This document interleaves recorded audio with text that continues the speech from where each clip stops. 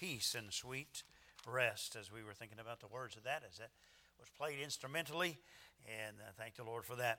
Well, my message tonight is related to the subject that Brother Christian was just going over with us. I want to talk to you for a little bit about those that are without, that are outside of our four walls of our church, those that are without. We're those that are within, and you're here within.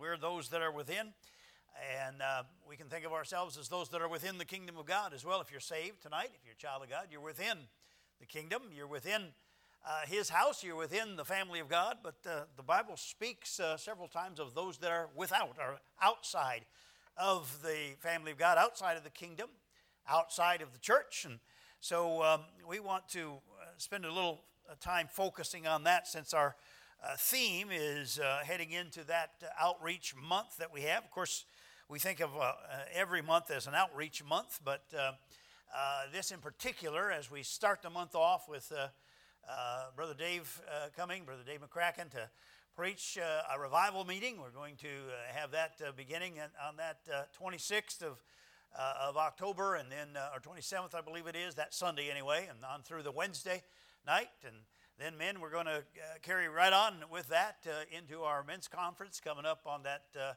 Friday and that Saturday. And so it'll be a great start.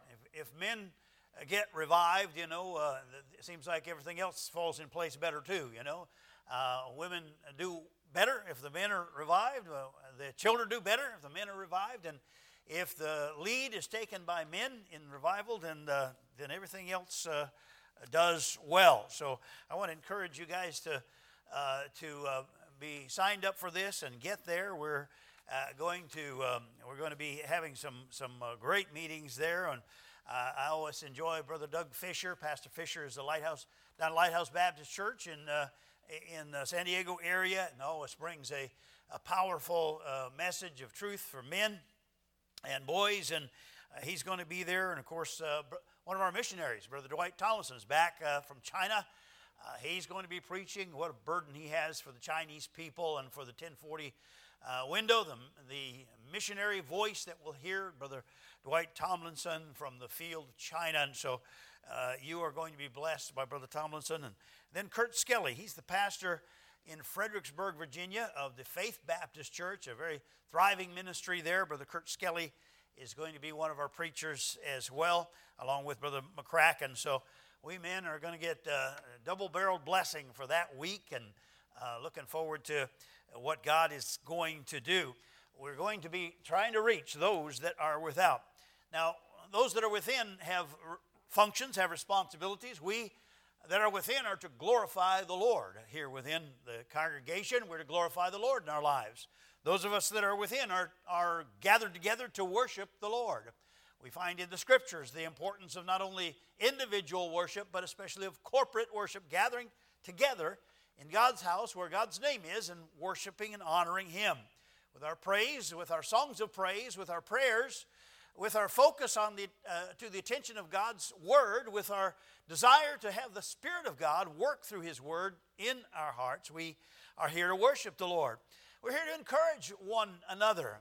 The Scripture certainly makes it clear that part of our responsibility in gathering together is to be an encouragement one to another, that we're to uphold one to another, that we're to lift up one another in prayer and in support. We're to be an encouragement one to another.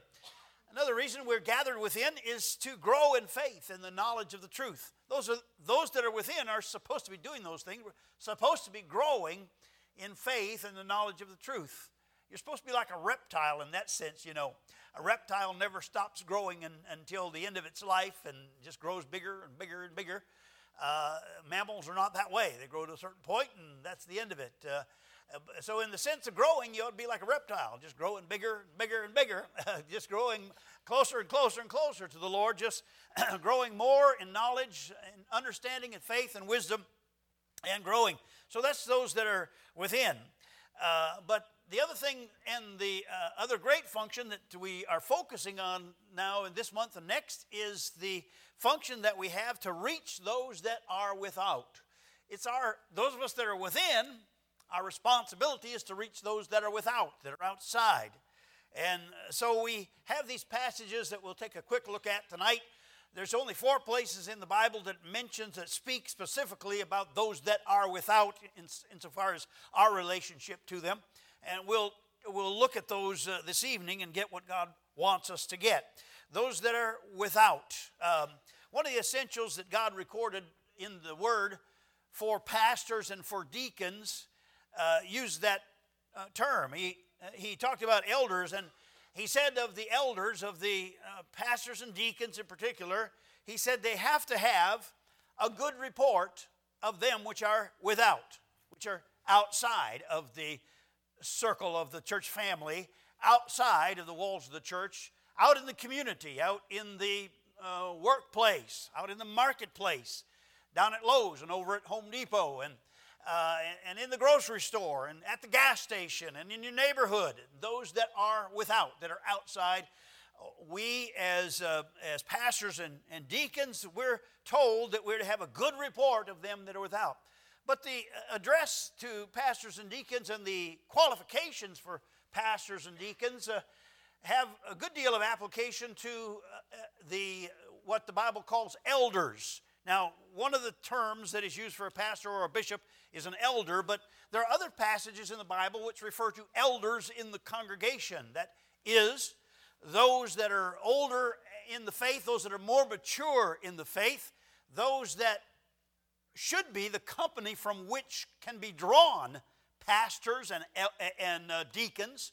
Those also are in the Scripture described as mature men, mature people, mature Christians that are growing, and particularly men. We need to have men who are qualified as elders. That is, who are qualified, could be a deacon, could be a pastor if God calls them.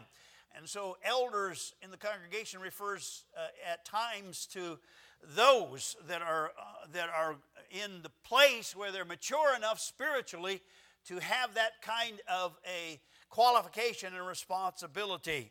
So the good report concerning elders it applies to that kind of an elder as well, that kind of a Christian who's maturing in faith, who's growing in the Lord, who's responsible, who's faithful, who's a testimony and example. And so a good report of them that are without applies there as well.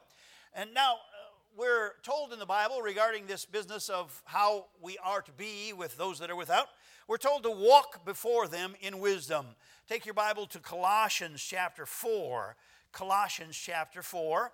And let's read verse 5 and 6. You don't need to stand for that. We want to just include several passages as we go down through here. I don't really have a single text per se. So I'm just going to ask you to remain seated as we read the various passages of Scripture. Colossians chapter 4, verse 5 and verse 6. Colossians chapter 4, verse 5 and verse 6. Walk in wisdom toward them that are without, that are outside, redeeming the time. Let your speech be always with grace, seasoned with salt, that ye may know how ye ought to answer every man. So the every man part of that and the those that are without part of that suggests to us or indicates to us our relationship with those that we're talking about outside the walls tonight. And he says we're to walk before them in wisdom. We're to have wisdom in our conduct, wisdom in our speech. So we as growing Christians, we as elders, if you will, we as maturing Christians, have that responsibility to them that are without. We owe that to them.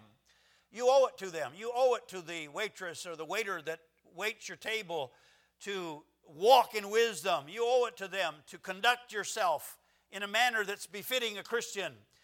They should not go back to the kitchen and say, boy, table 14, they're a real bummer. I don't like serving them.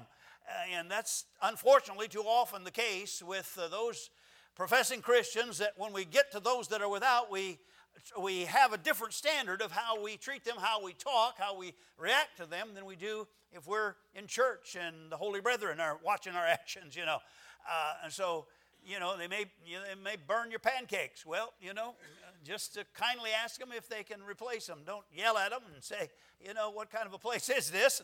That kind of thing. The wisdom that we're supposed to be applying has to do with our conduct. And when somebody cuts you off in line at the gas station, are you the first out of the car saying, hey, that was my spot, get out of there, get out of my way? It wouldn't be just easier to back up and back out and get behind them? You find out you're there anyway. I was in the line at the Socialist Center there at the TSA, and I was trying to get my shoes off, and the knots were in them double, and as I've told you before, the devil always knots my shoes, and I can't untie them when I need to, and so I couldn't get the knot out, and people were piling up behind me there, and I finally got the knot out and got them all in and got undressed, and took everything out of my pockets, and all that, and humiliated myself through there and holding my trousers while their belts off and that kind of thing. And made my way through there, but I got back in line. They told me, you get back in line, but there's 4 people behind me that said, hey, we were in line ahead of you. So, and I just was doing what the guy told me to do, he said, get right there in line. And so they were mad about that, and so I was back in line behind them. I said, that's no problem. I got a line behind them, and got through it all. Ended up, I got on the plane, and it was, getting loaded on, and lo and behold, I was about 5 people ahead of the people that were in front of me before that, so God put me back in that place. But I was glad I didn't get mad and say something unkind to them. I'm sure they felt a little awkward a bit at that. They expected me to, confront them. They expected me to argue with them, but as a Christian, you and I need to think about these things in when we're outside. I had the opportunity to be a testimony to them because of that, and so I didn't feel like I couldn't say anything about the Lord or give a gospel tract to anybody around me.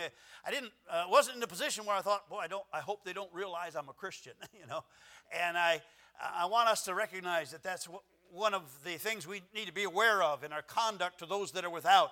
We shouldn't ever have to think, boy, I hope they don't connect the fact that I'm a Christian. So I'm saying to you, let's recognize how important it is for us to have our conduct in a fashion that glorifies Christ to those that are without, and our speech, what we say and how we say it, the temperament and tone with which we say it. We sometimes, our testimony in our speech isn't matching our testimony of Christ, and so let us exercise care there as well in our speech. Don't let it be said this: thy speech betrayeth thee. Thy speech betrayeth thee. It tells us something about thee that thou art not admitting. So Peter was trying to deny Christ and was trying to deny his Christianity, but his speech betrayed him. And they recognized that he talked like some of the Christians talked, and so he shifted gears and made his speech like unto theirs so that he could fulfill his denial, didn't he? He cursed and swore, and his speech changed as a result of that. A Christian has no business conducting himself in a fashion where his speech betrays him as something other than a committed Christian. We all need help with that, don't we? And so we're to walk our conduct toward them without. It has to do with our speech. Is our speech and our conduct outside, is it conducive to getting those without within? Is it conducive to that? And if not, God is dealing with our hearts about that. So then in our work and our ways, we're to display integrity. We're to display honesty. He said, walking honestly toward them that are without. He says in 1 Thessalonians 4, walking honestly toward them that are without. Here's a group of guys. They're gathered around. They're getting to tell tales, and they're getting on how bad it was when they were a kid. These are old guys usually. How bad it was when they were a kid, and it was so bad, we had it so bad and so rough, and how poor they were when they were kids. And so the first guy, tells his story, and the next guy, he tops that. He was even poorer, and it was even harder for him. And the third guy, he embellishes his story, and he was poor and it was harder for him, and on around they go. And like Brother Bagley said, the first liar doesn't have a chance, and that is the way it goes. The first liar doesn't have a chance, and we need to be that one who displays integrity and honesty in our speech, in our conduct, in what we are. Those without must have confidence that we have integrity, or they're not going to buy into anything we say about the gospel. If they don't see integrity in our day-to-day speech, they're certainly not going to consider anything we have to say about the gospel. Look at 1 Thessalonians chapter 4. You're just a couple pages over from that in Colossians. Just go toward Revelation a couple of pages. 1 Thessalonians chapter 4, verse 11 and 12.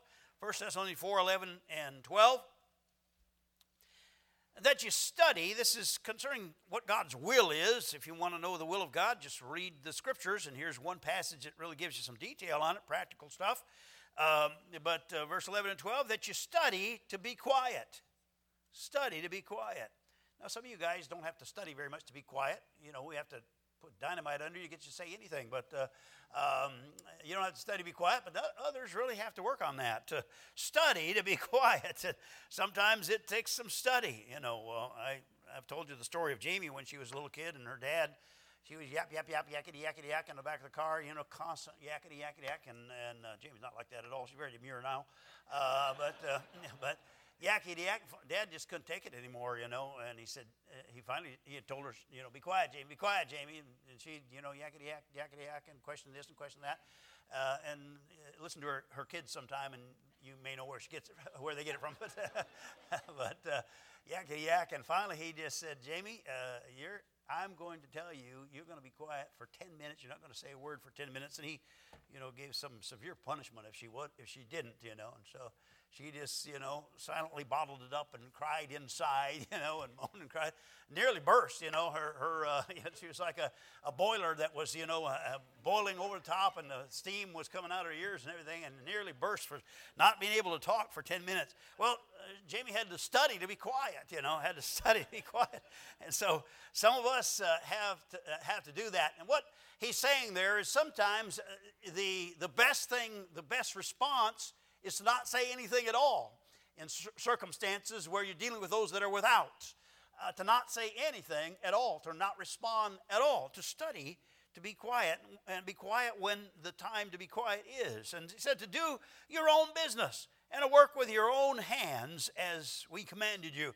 So the conduct of our life, doing our own business, minding our own business, taking care of our own affairs, working with our hands, being the one who is the example in labor is one of the ways that we're going to display an integrity toward those that are outside. And he says that in verse 12, that ye may walk honestly toward them that are without. That you may walk and conduct yourself in an honest fashion toward them that are without. In your work and in your speech, in what you say and what you don't say, walking honestly toward them that are without. It's one of the ways we're going to be helped to accomplish our purpose of getting those that are without within.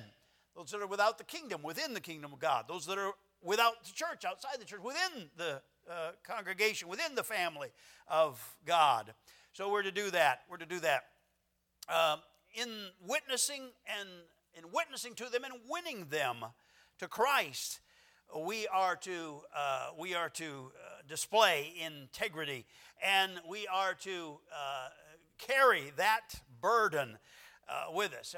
How is our conduct toward them that are without? Well, it has to do with witnessing and winning them.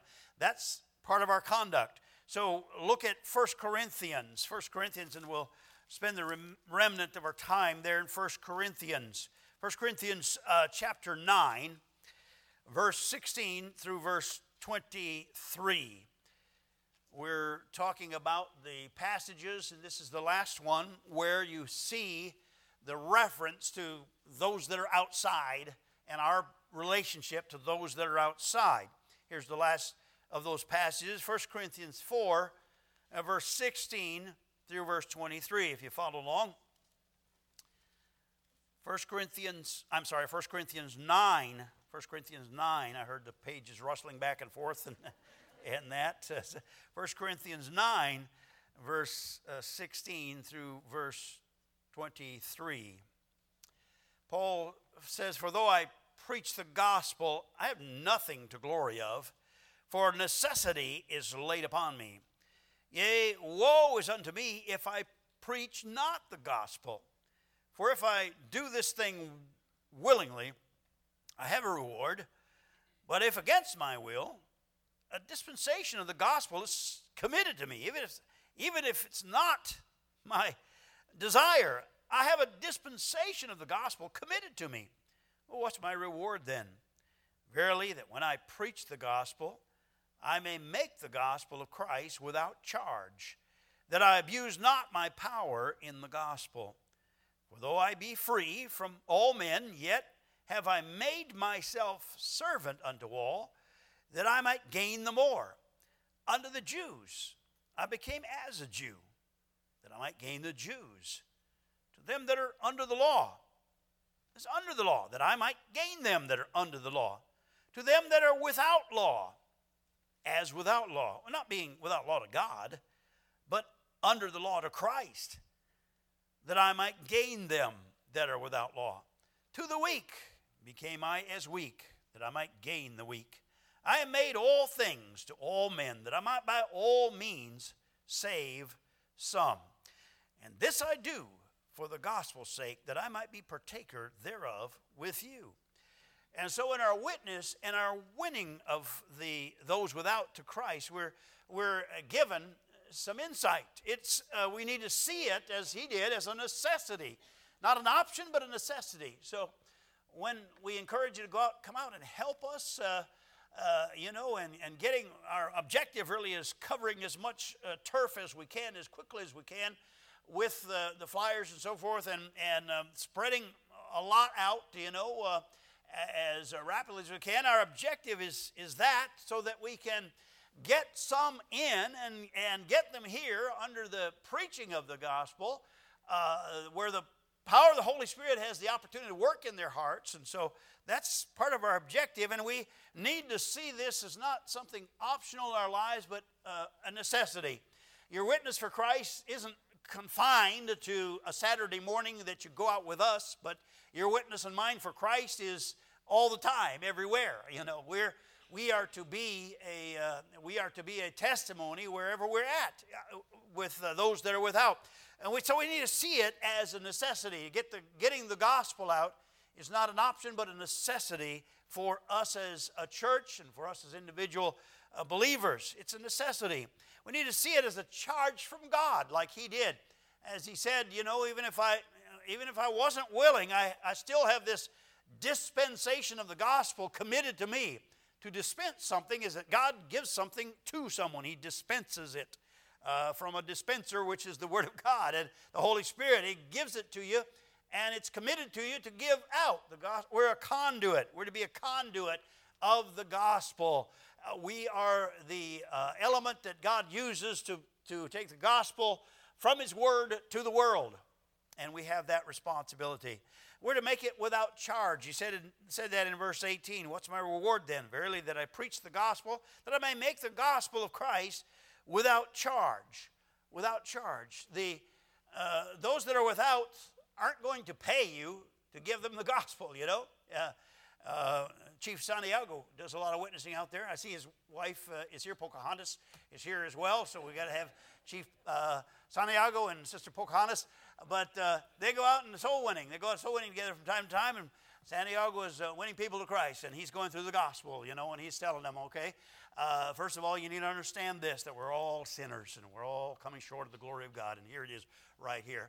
And there's a penalty for our sins. I want to tell you that the Bible says that the penalty for sin is death and separation from God. And then he stops there and he says, it's time for a commercial. I can't finish the gospel until I tell you about this product and give you the opportunity to buy this, because we're trying to finance some things at church and we need to raise some money before I can finish. He doesn't put a commercial in and make the gospel with a charge. He goes all the way through it from start to finish, and it says, here is the free gift that is offered by the Lord Jesus Christ, because He paid it all for you, and He makes it available to you. And if you will simply be willing to turn and let God change you, He will.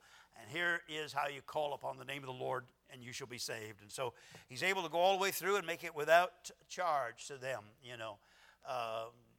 Brother Santiago doesn't, concern himself with, it says no solicitors, because he says, well, I'm not selling anything, I'm giving it away. And so, that's a blessing to be able to make the gospel without charge. And that's what Paul said we need to do.